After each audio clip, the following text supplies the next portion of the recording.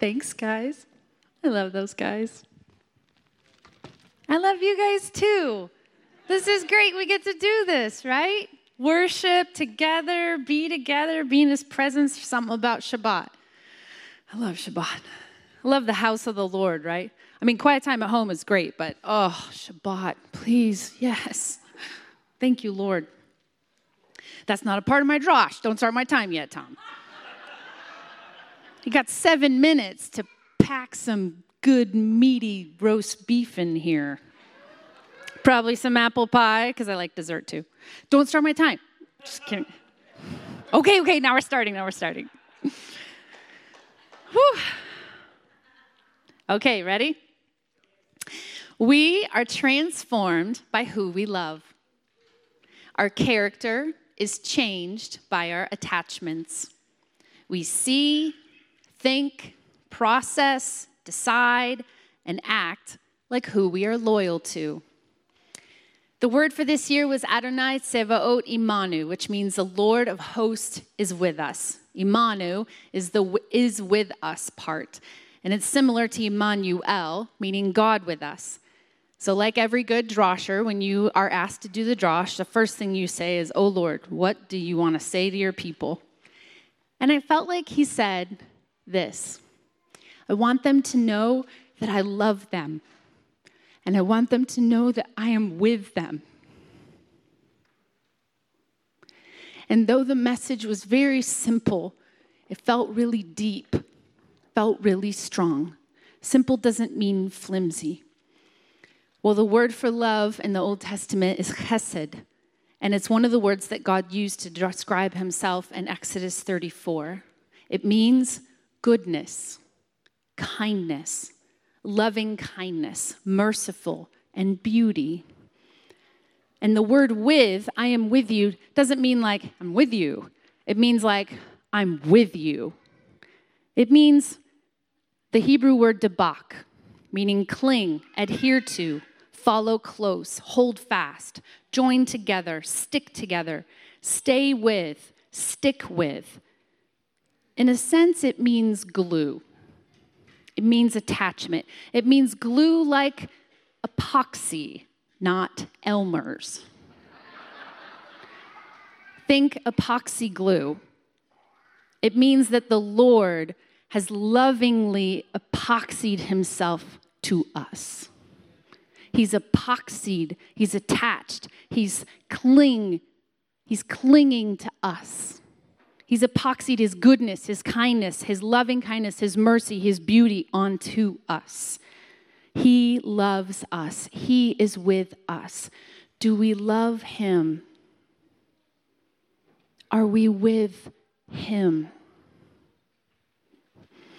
In the passage, I love this part, Deuteronomy 17:18, when it says, "Now when the king of Israel sits on the throne of his kingdom," okay, slow down. Don't read your Bible so fast you miss your Bible.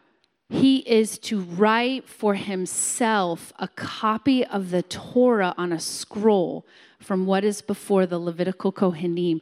This isn't in a notebook where you can rip out a page. This isn't on a computer where you can hit delete. This is quill and ink on parchment, letter by letter. Our local scribe Joseph said if he did nothing else, it probably would take him approximately a year. But he's a king, so he has other things to do, so it probably took him longer. But this wasn't just a project to complete. This was time in the Word, reading slowly, meditating. What does the Torah say? Who is Adonai?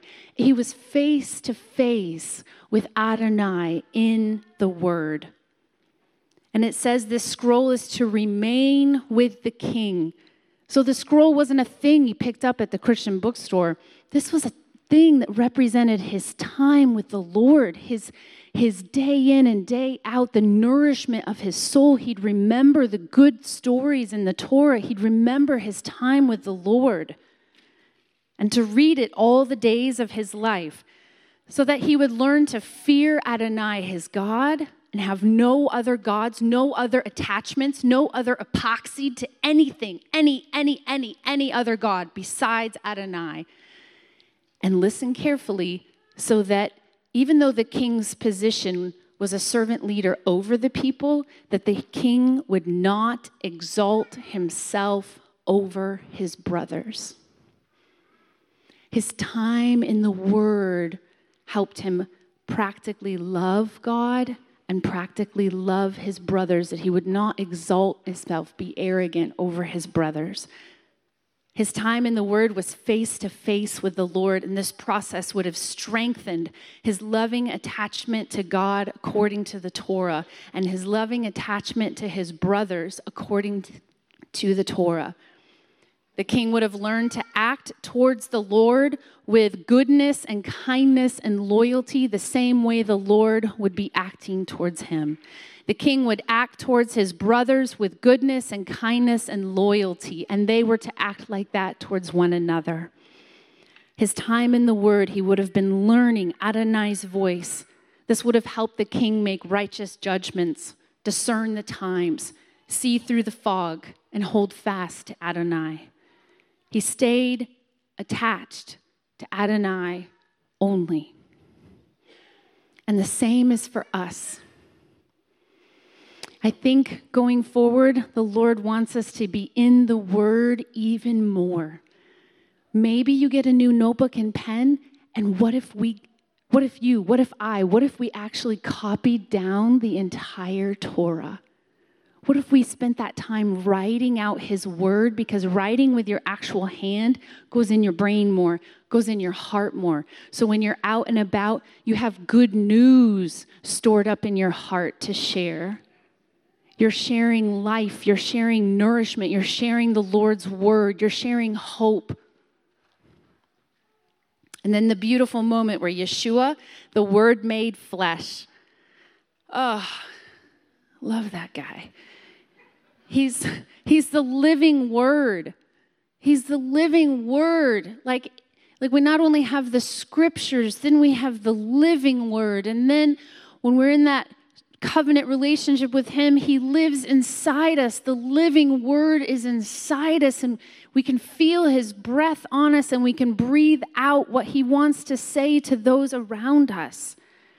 Because what we fill our heart with will come out our mouth. If you want to know what's in your heart, listen to what's coming out of your mouth. He wanted us to know, I love them. I am with them. We bear his name. He loves us, and we love him. He's with us, and we are with him. Please stand. I'm going to pray for us out of Psalm 19. I'm going to pray that the word would be in our heart, that it would dwell richly. How about I just pray and not tell you what I'm going to pray?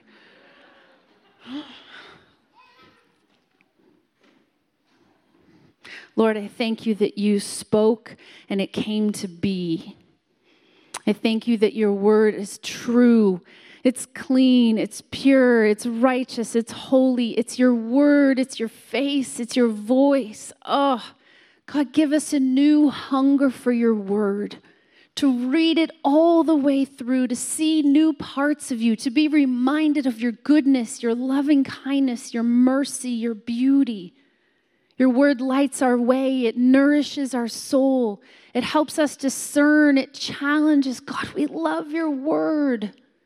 We want to know your word. We want to know you. Lord, as I read Psalm 19, I ask that you would hear this as a prayer of our hearts, Father. The Torah of Adonai is perfect, restoring the soul. Lord, restore our soul by your word. The testimony of Adonai is trustworthy.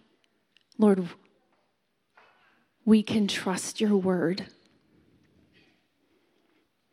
Making the simple wise. The precepts of Adonai are right, giving joy to the heart. Lord, I ask if there is any,